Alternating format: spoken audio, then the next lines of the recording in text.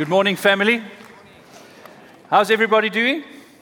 If I haven't seen you this year yet, happy 2020. If you've woken up, it's 2020. Can you believe it? It's quite something to think. It feels like yesterday that we had our Y2K New Year's service. That's 20 years ago.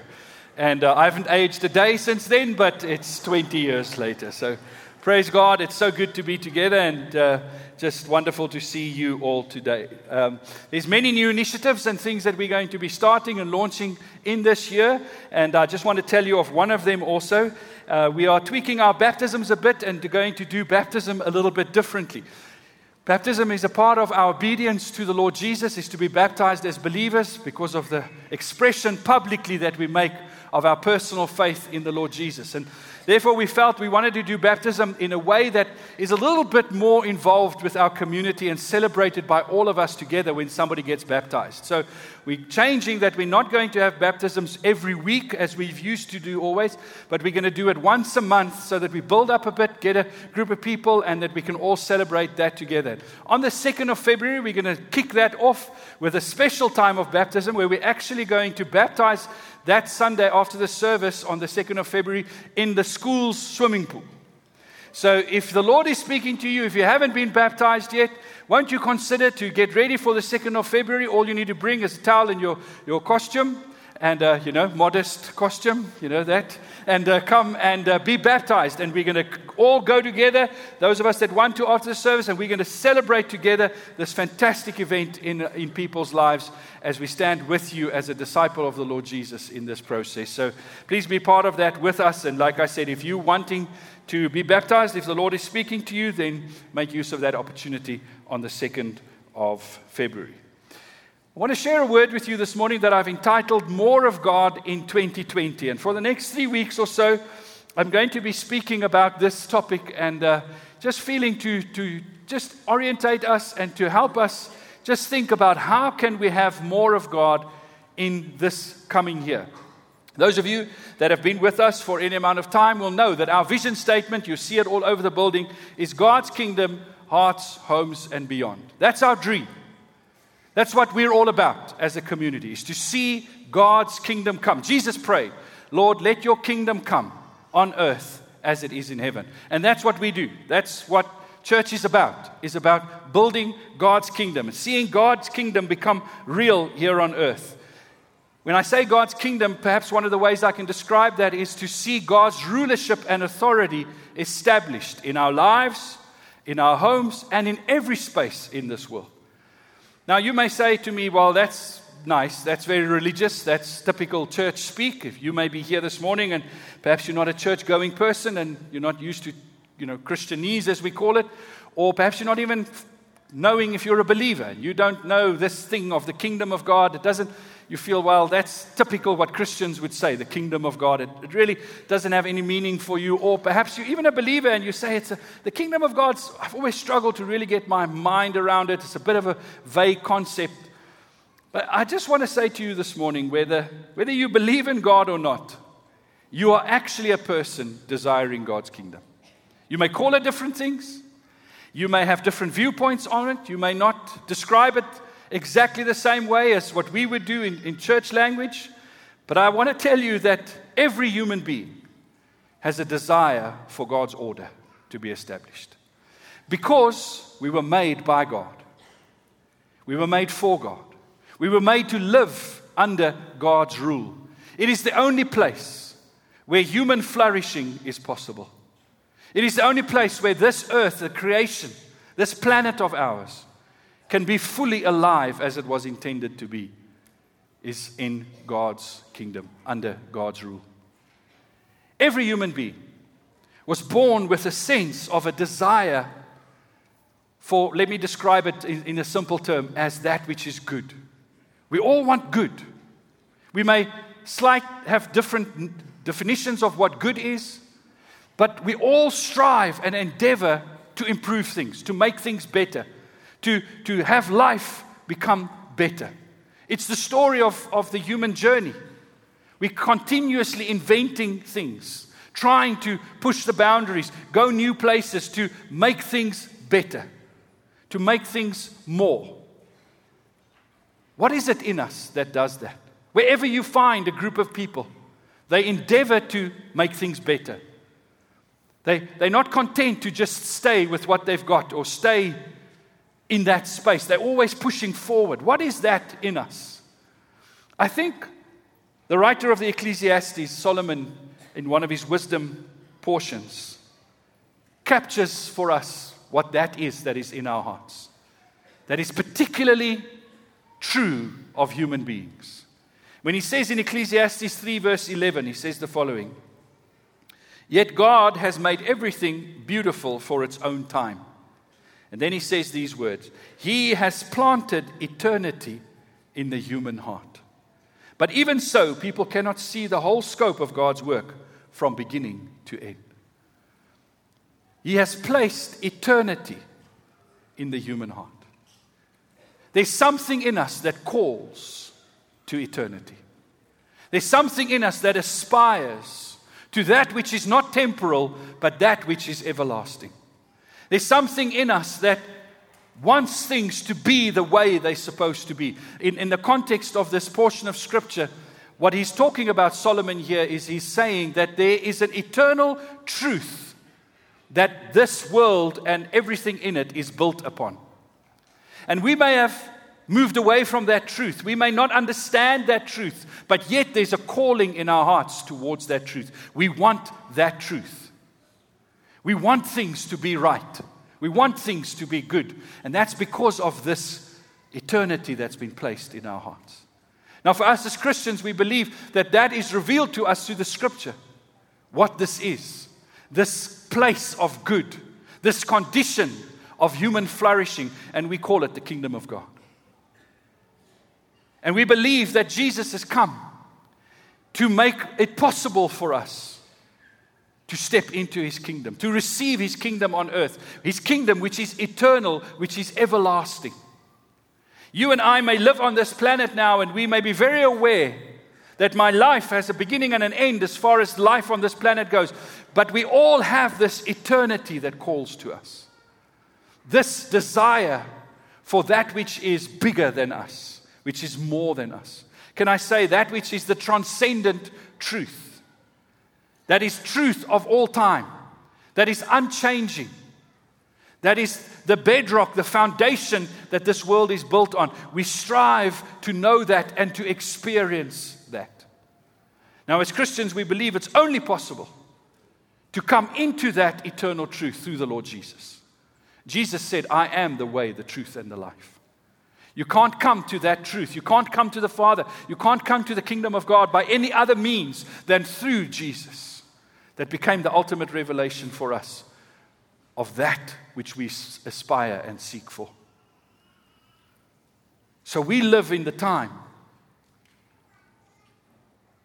where we are rebuilding through the power of the Holy Spirit the kingdom of God on earth. Where we are seeing His kingdom expressed. First of all, in my life. That's why our vision statement says God's kingdom in hearts, in my heart. The first place the kingdom comes in terms of me and my experience is me. It's here inside of me. I accept the rulership of God, the authority of God in my life. And then as I accept that, then through me the rulership of God gets manifest in the places where I have influence and in the places where God allows me and wants to use me. I express the kingdom. I extend His authority, His rulership from this place of this eternal desire that I have for that which is always true and right. So every one of us that have submitted our lives to the Lord Jesus, that have come to that place of the Lordship of Christ, this is what we do. We build the kingdom of God. Now, how do we build the kingdom of God? And that's a big topic, and we talk a lot about that. But let me just hasten to say this quickly about the kingdom of God. It's like a two-step process. It's got these two parts to it, these two dynamics to it. It's like when I walk, there's two parts that makes my walking possible, my two legs. When I'm going to move forward, I take steps with my left, and then I take steps with my right. Normal person don't just, hop along on the right foot, or, just do the 2 feet at once. We sort of go one, and then we go the other. And the kingdom of God advances and is built on these two parts also, these two legs. And we often call them, if you've been around here, you would have heard this. We talk about the invitation and the challenge of the kingdom of God. The kingdom of God begins as an invitation. God opening up to us saying, come in, come to my place, come to my home, come to the place where I rule. It is open for you. And that's what Jesus came. He came to earth and he died on the cross and he tore the veil and he made access to God's kingdom open and possible for all of us. And all we have to do is to accept what he did and accept the invitation and step in. It's the freedom of God, what he gave to us freely. He said, come into my kingdom. He invites us. That's the first step of the kingdom. But when the kingdom advances, then it's followed by the second step, the challenge of the kingdom. Not only is the kingdom built on that which I receive freely, that which is the invitation, the love of God, but the kingdom of God is also built because I accept the challenge of the responsibility of being a kingdom bearer or being a child in the kingdom of God.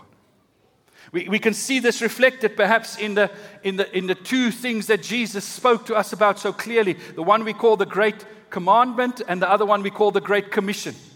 The Great Commandment in Matthew 22, verse 37 to 39, so familiar to us. Love the Lord your God with all your heart and with all your soul and with all your mind.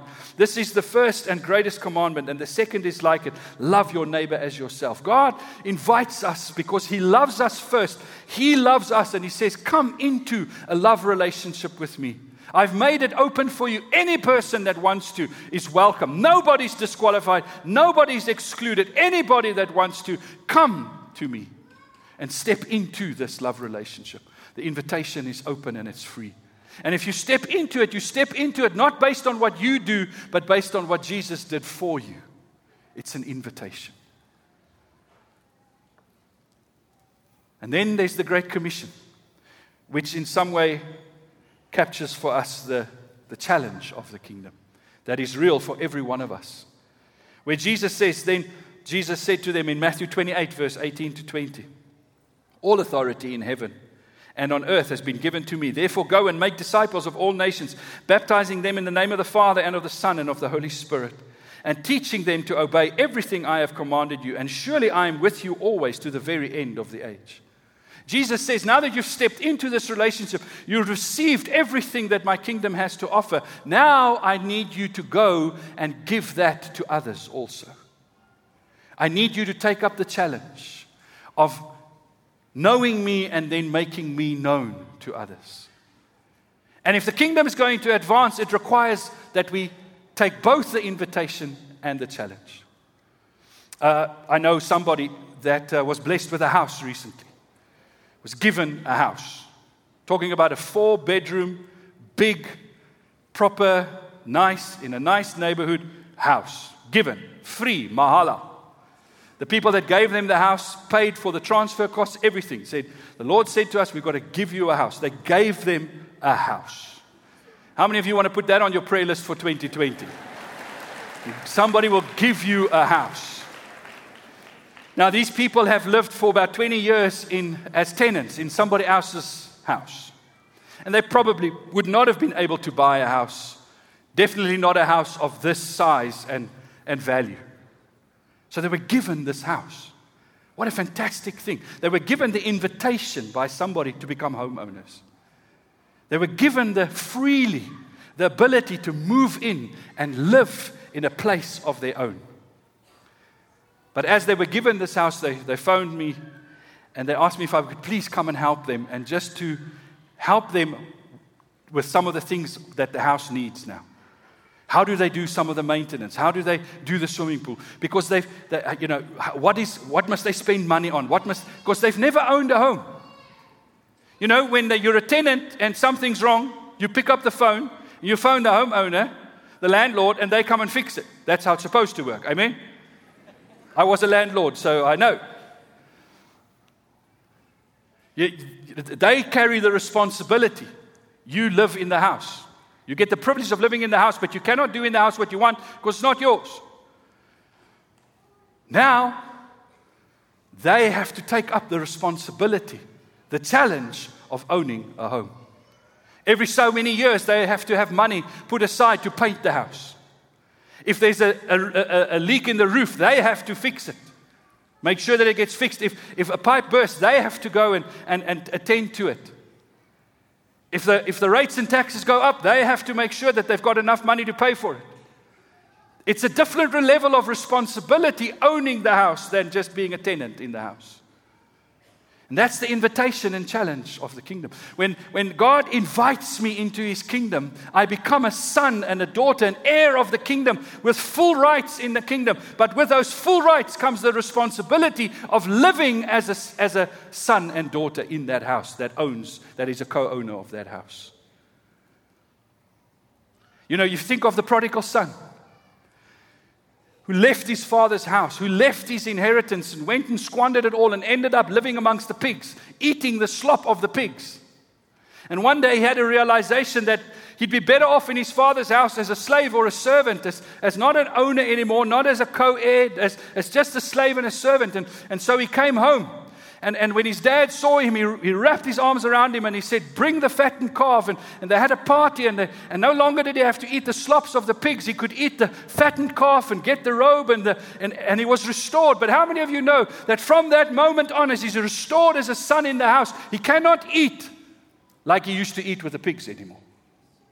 He can't behave the same way. You've got to change your behavior to fit back in with the fact that you are now a son of the owner of the house. And this is actually your house. And that's the kingdom. I get all the rights and privileges of the kingdom, but I also receive the honor of the responsibility. And can I tell you, as a disciple of the Lord Jesus, our growth pattern as disciples is because we embrace the challenge, the invitation. We make use of every invitation that God gives us, but we also take the responsibility of the challenge. This morning you had the word that was given here of God wants to do a new thing. God said it's enough. It's not business as usual. There's things that you've been waiting for and praying for, and God says now is the time. That's the invitation. But how many of you heard there was also a challenge in the word? Where the Lord said, but there's a condition. If you want to step into the more that I have for you, then you have to seek me first. Is God saying you've got to pay for my blessings? No, He's saying the behavior that is consistent with the blessings is that you put Him first. If you don't put Him first, then you're not in the place where you've actually accepted the invitation. Because this is an invitation to relationship, to God's order. When I come into the kingdom of God, when I bow my knees before the Lord and I say, Lord, I give you my life, I'm restoring order in my life. And then it becomes my privilege to, by the power of the Holy Spirit, work to continue to have that order restored in my life. And that's what it means to be a disciple. Another way you can talk about this is how the scripture describes a big part of our relationship with God is it talks about worship. I become a worshiper. Worship is to bring order into my life. When I worship, I establish God's order. We sang it this morning, that there is no other but Him. That before no one else will we bow our knee. You see, and that's what worship is. Worship is to come and to say, God, I recognize who you are. I recognize your right to rulership. I recognize your authority, and I come in line with that authority. I submit myself to your authority. The word worship, we know, it means to honor, to revere, to adore, to pay homage, to render devotion, and to respect someone. When I see who God is, I come in line and I bring my relationship into order with Him by worshiping Him, putting Him first.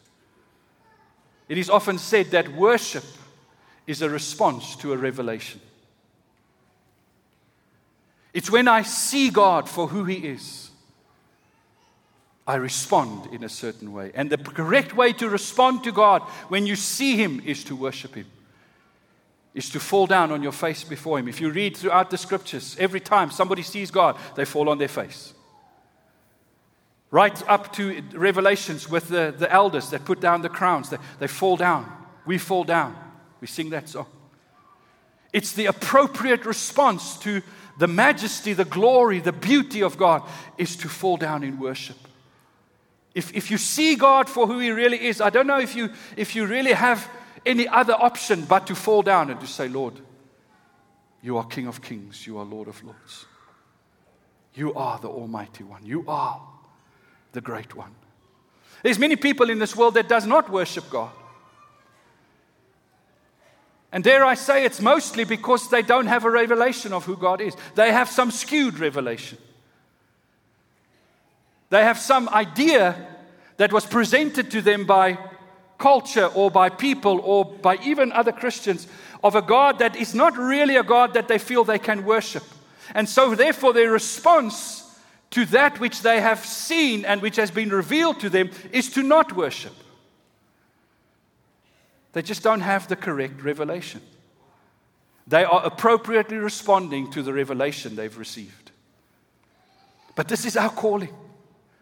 This is our privilege. This is the amazing thing. This is the thing that blows my mind. That me, with all my failures and struggles and all my limitations, can be used by God to in some way show somebody who God really is, so that they can appropriately respond to Him and worship Him with their lives. Us as a community, we're not a perfect community. But you know where I learned how to worship the Lord? Was here. Well, not in this building at first, in Anderson Street. In the early 1980s, late 1970s, I was 10 years old, 9 years old. I started attending this church. And I started realizing what worship is. I was starting to be taught about worship. A community brought me into worship. And first of all, a lot of the times I just copied people because I came out of a tradition where you didn't say beep when you were in church. You didn't move. And then suddenly I come to this place and people are moving. And they're moving rhythmically sometimes, some of them not so rhythmically. And they're loud, and they talk, and they say, praise the Lord. I didn't understand that. But something in me started being stirred, and a life of worship was released. And it's been my journey, my privilege in this community that is known for its worship, to learn something of what it means to be a worshiper. To express that God is first. That He is the one we love above everything. That is what it is to worship. Now, worship is such a big part of our lives and such a big part of our experience as Christians. It is such a big way that we make His kingdom known in this world. And sometimes we can get a little bit uncertain about what worship is, but it's so fantastic that the Word has enough to say about worship. Really good instructions for us. And I want to take you briefly to a time where Jesus Himself taught on worship. And He instructed somebody, He taught somebody about worship. And dare I say, He didn't even just teach them about worship, He actually led them in worship. He became the worship leader that day. And He took this person and He led them into worship. He gave them the revelation of who God is, and then He helped them respond appropriately to who that God is. I'm talking about John 4 with Jesus at the woman at the well. You'll know the story if you want to read John 4. I'm just going to highlight a couple of verses. But Jesus was on His way. He was traveling and He was cutting a shortcut through an area called Samaria. And as He was getting outside of a town in Samaria, He was tired and hungry. And so He sent the disciples in to go and get some KFC from the town with extra mashed potato and gravy, as Jesus liked it. And He said to them, go and get some KFC. And He's just going to sit there by the well in the quiet time of the day. Nobody's at the well in the middle of the day because it's hot. You know, if you come drawing water in those days, you had to do it for a couple of days. You know, if it's just for you, you had to go get a big enough vessel so you can get 3 or 4 or 5 days worth of water that you can bath in, cook in, you know, do your general household responsibilities in. So people generally did it early in the morning or in the later of the day, and it was sort of be a social gathering in place. So Jesus thought He's pretty safe. He can sit here quietly by the well and nobody will bother Him. But as He was sitting there, a woman came to draw water with her jar. She came, and Jesus started a conversation with her. Very simply, he just said to her, can you help me? Give me some water. Him being a Jewish man, she being a Samaritan woman, right there were some interesting dynamics in terms of cultural differences. You shouldn't speak to her because he's a Jewish man, a rabbi, clean, and all of that stuff. I'm not going to focus on that.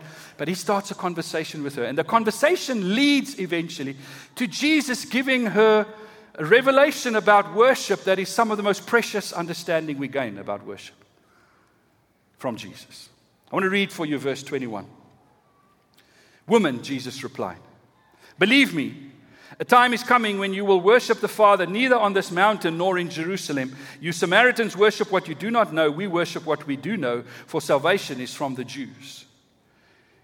In verse 23, he carries on. Yet a time is coming and has now come when the true worshippers will worship the Father in the Spirit and in truth.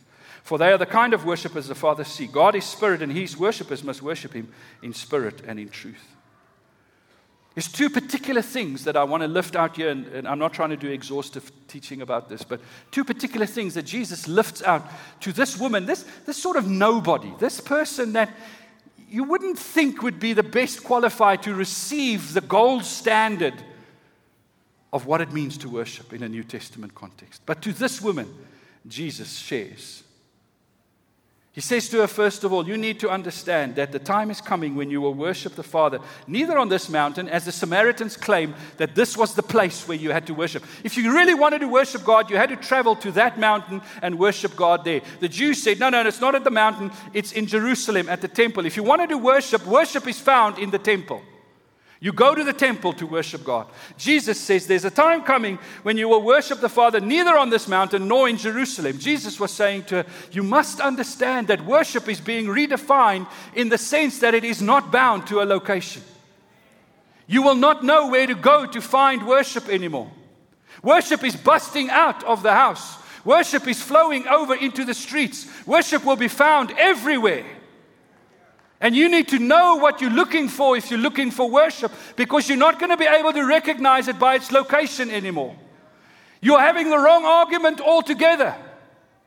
Stop the nonsense. Stop talking about is it the mountain or is it Jerusalem. That's the wrong question. Because worship will be found everywhere. Because the kingdom of God is for everywhere. John Piper says missions exists because worship doesn't. Those of us that have given our lives to the kingdom of God, we're on a mission to go and take the worship of the King into new places, to transform the places where there's not worship of God into places where there's worship. That's why our vision statement says, God's kingdom, hearts, homes, and beyond. Every day I go, every place I go becomes a place where worship is possible. It is no longer just located in a confined space and in a confined place. You cannot name a place, I think, where you cannot end up and worship God. Now that may be controversial. Perhaps you can think of a place, but because worship is an inner condition before it is an outer expression. It's here. It's my life. I am a worshiper. I know sometimes in our modern language we talk about that person is a real worshiper. And generally when we say that, we tend to mean that they love singing in church. Can I tell you, if you're a Christian, you cannot but be a real worshiper. I didn't get an amen for that very loud.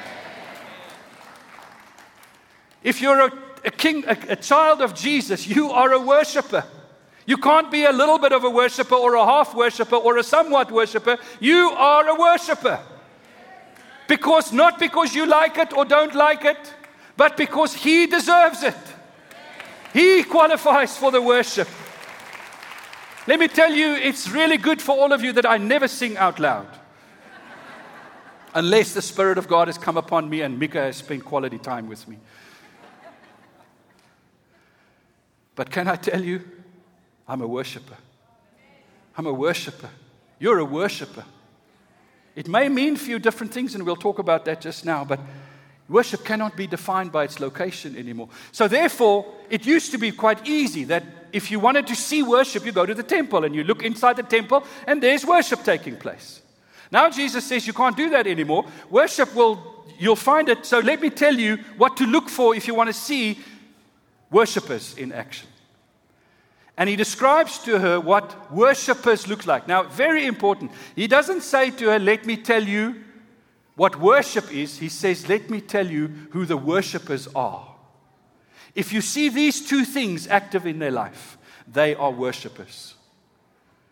And then he says these things. He says, for they will worship the Father in the Spirit and in truth. If you want to see true worshipers, look for people engaged in the Spirit and in truth. It's interesting here that Jesus doesn't talk about singing. He doesn't talk about music. As far as I can read from this scripture, there was no music playing. There was no offering being taken. There was nobody acting remotely like it is some kind of what we would call worship service. But they were worshiping. And I'll show you just now the beauty of their worship. They were worshiping God because they were acting in the Spirit and in truth. What does those two things mean? And I've done as much reading as I can and just as I understand it. So I'm not saying this is the complete picture, but if I describe the Spirit, it is what he says there. God is Spirit, and those that worship him must worship him in spirit. God is Spirit. His essence is that he is Spirit. Because God is Spirit, he is eternal. He is suspended over all time and over all existence. God does not draw from time and existence. He gives time and existence because he is Spirit. He is the only eternal being. There has never been a time where God has not existed, and there will never be a time that God does not exist. God is Spirit. He's above everything. Nothing can contain him. Nothing can hold him. Everything exists because of him, because he is the eternal one. He is Spirit. Nothing exists without him. Everything depends on him, yet he depends on nothing but himself, because he is Spirit. And you must worship him in spirit. This is so fantastic. Can you believe it? That you, little old you, or perhaps it's the beginning of 2020, the diet is still kicking in, little bit bigger you, like me, a little bit more of a person than I was last year.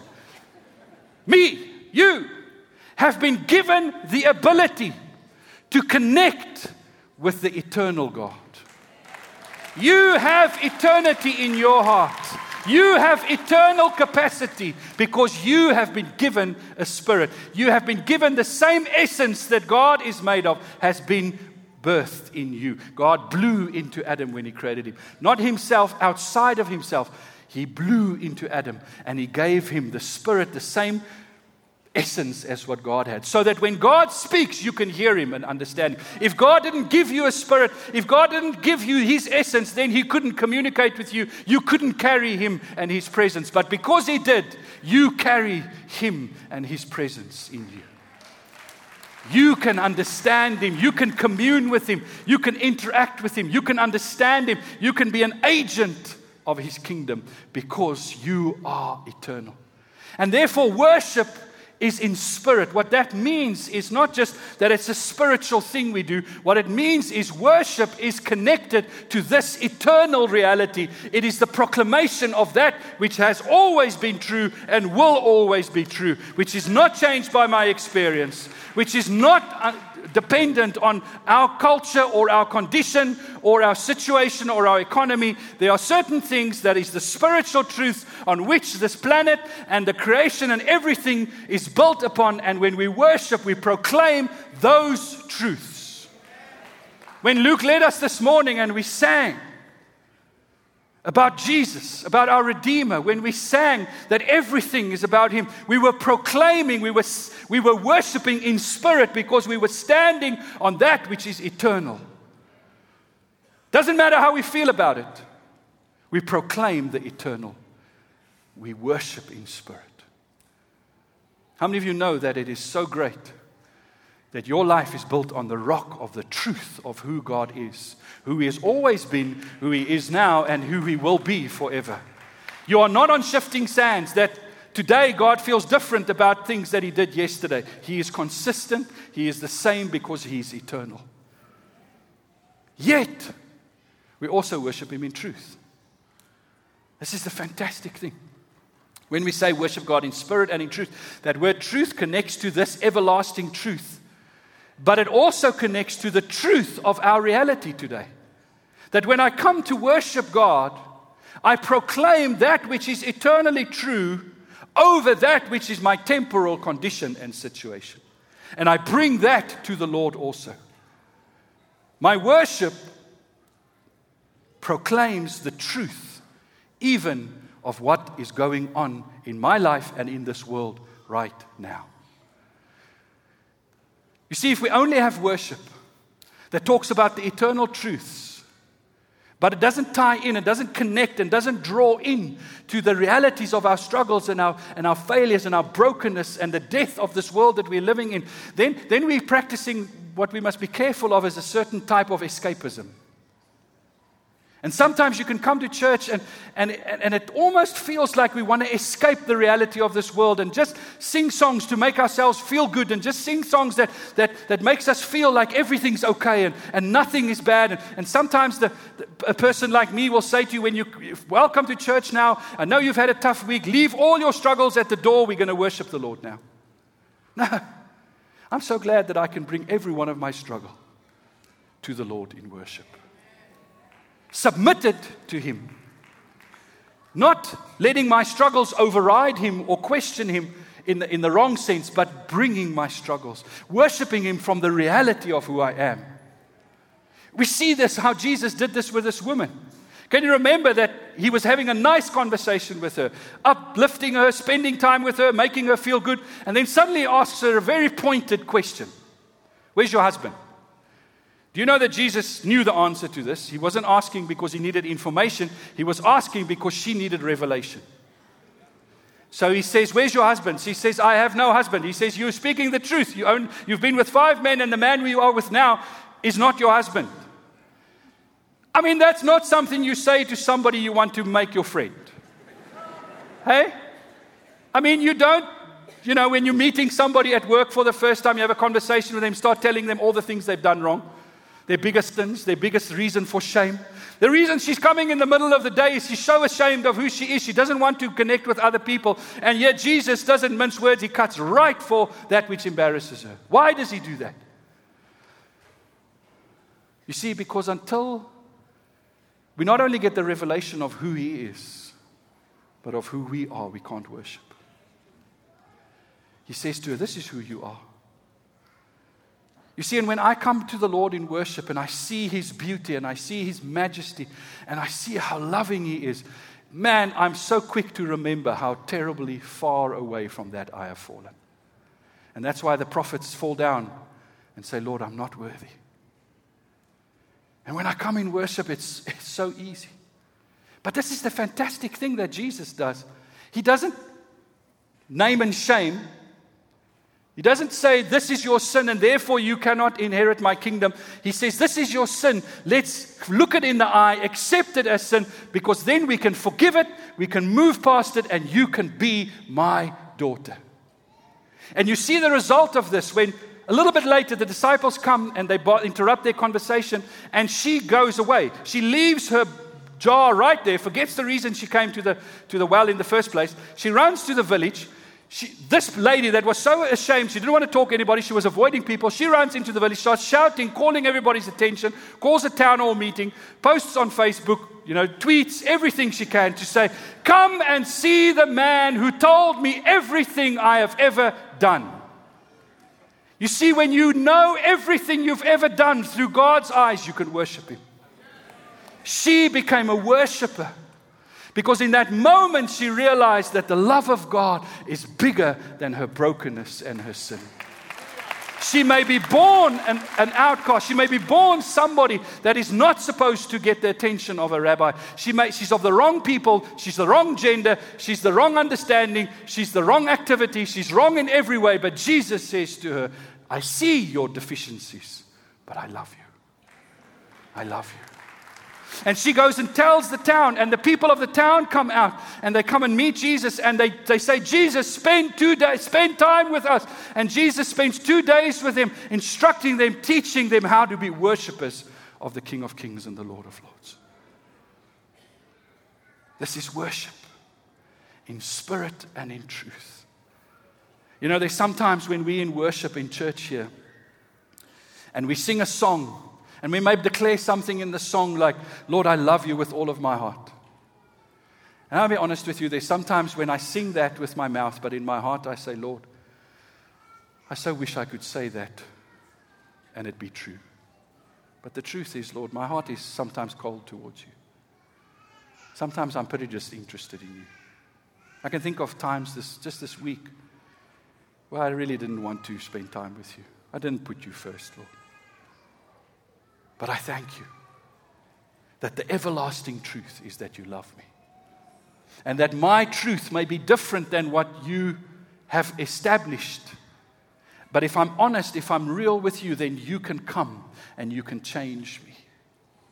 You see, sometimes our worship comes from a place of our brokenness. Lamentations is part of worship. Mourning is part of worship. Crying because of our sin and being aware of how far we've fallen is part of our worship.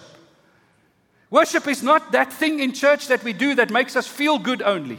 I mean, it's great when the worship makes you feel good. But can I tell you, it's not the job of our lead worshipers to choose songs and to make music so that you can come in and feel good about life. Only. Sorry for saying that. Ooh, sis. You can fire me just now. Sorry, Herman. I know you agree with me wholeheartedly, sir. What is their job? Spirit and truth.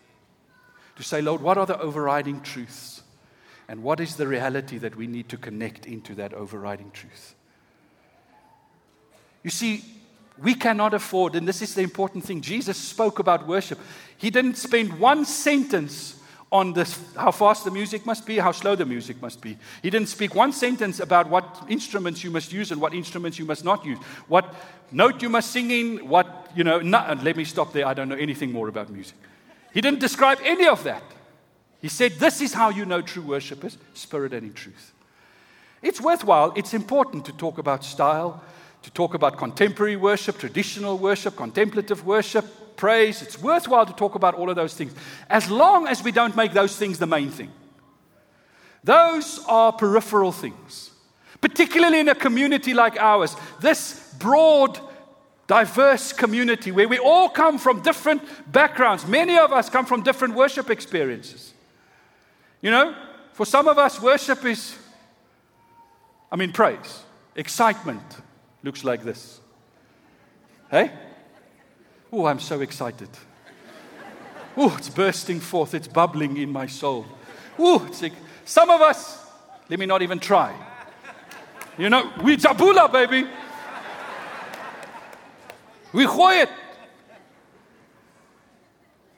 And it's fantastic that the freedom of all of those different expressions has been given to us. The scripture never instructs us that this is the way you worship in terms of these things. It instructs us this is what worshipers do. They worship in spirit and in truth. The last thing I want to say, and then I'm going to end. To come right back to the first thing that Jesus said, where he said, worship is no longer confined to a place. And that's very important for us to remember.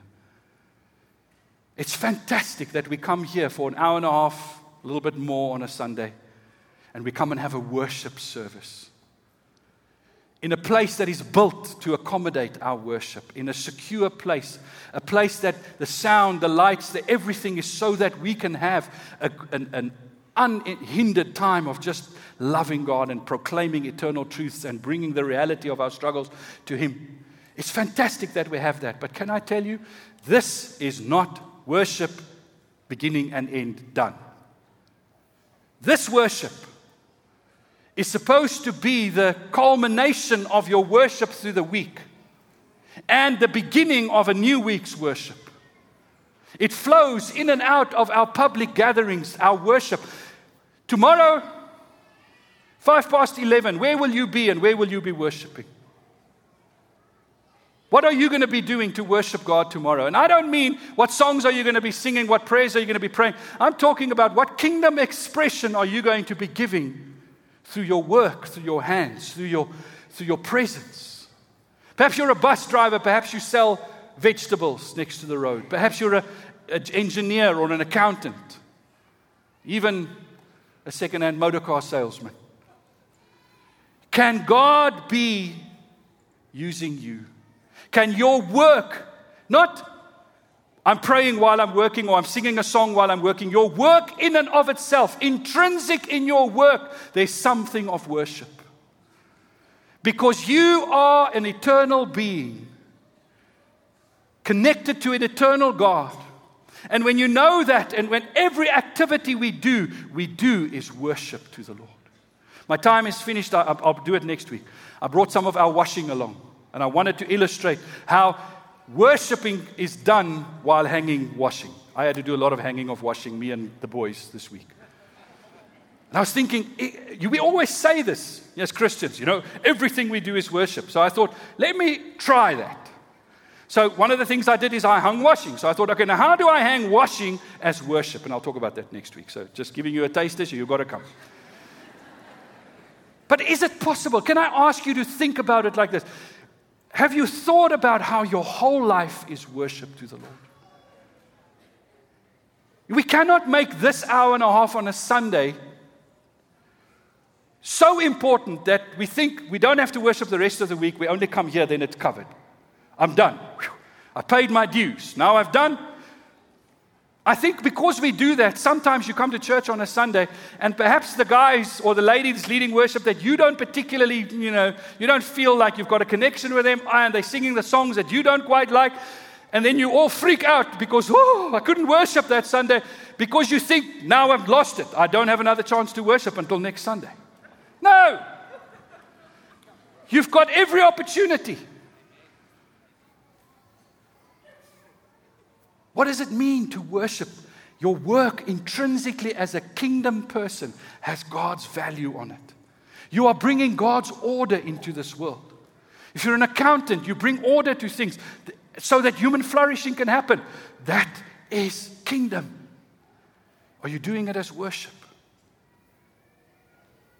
We'll talk more about that. Worship team, you guys, lead worshipers. We're all the worship team. You guys can join me, please. You know what I mean. So this is my thought that I want to leave with you today. Do you want more of God in 2020?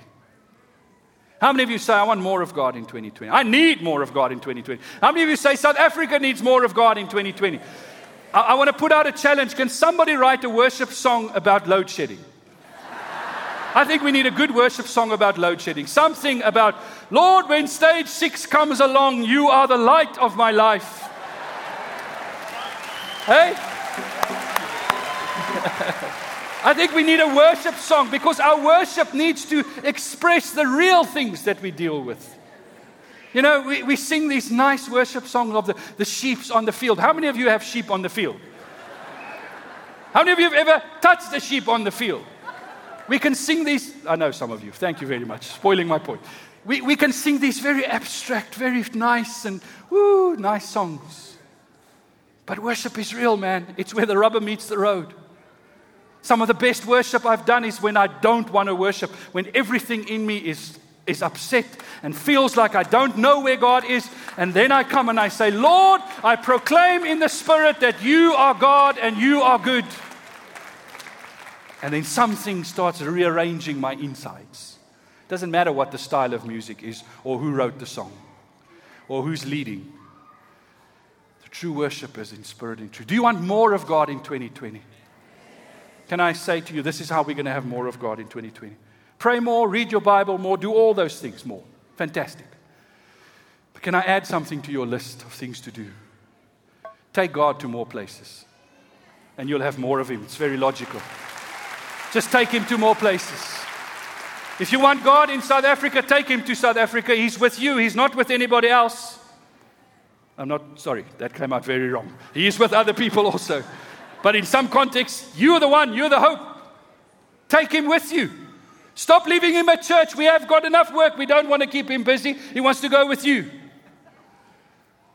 This is empty. When you leave, this is very empty. We walk through here sometimes and it's like dead. God's not here playing the organ. We don't even have one of those. He goes with you. If you want more of God, just say, Lord, while I'm hanging the washing, I'm doing this as worship to you. When I'm speaking, whatever, then we'll have more of God. Our nation will have more of God if you take him where you go. So stand with me.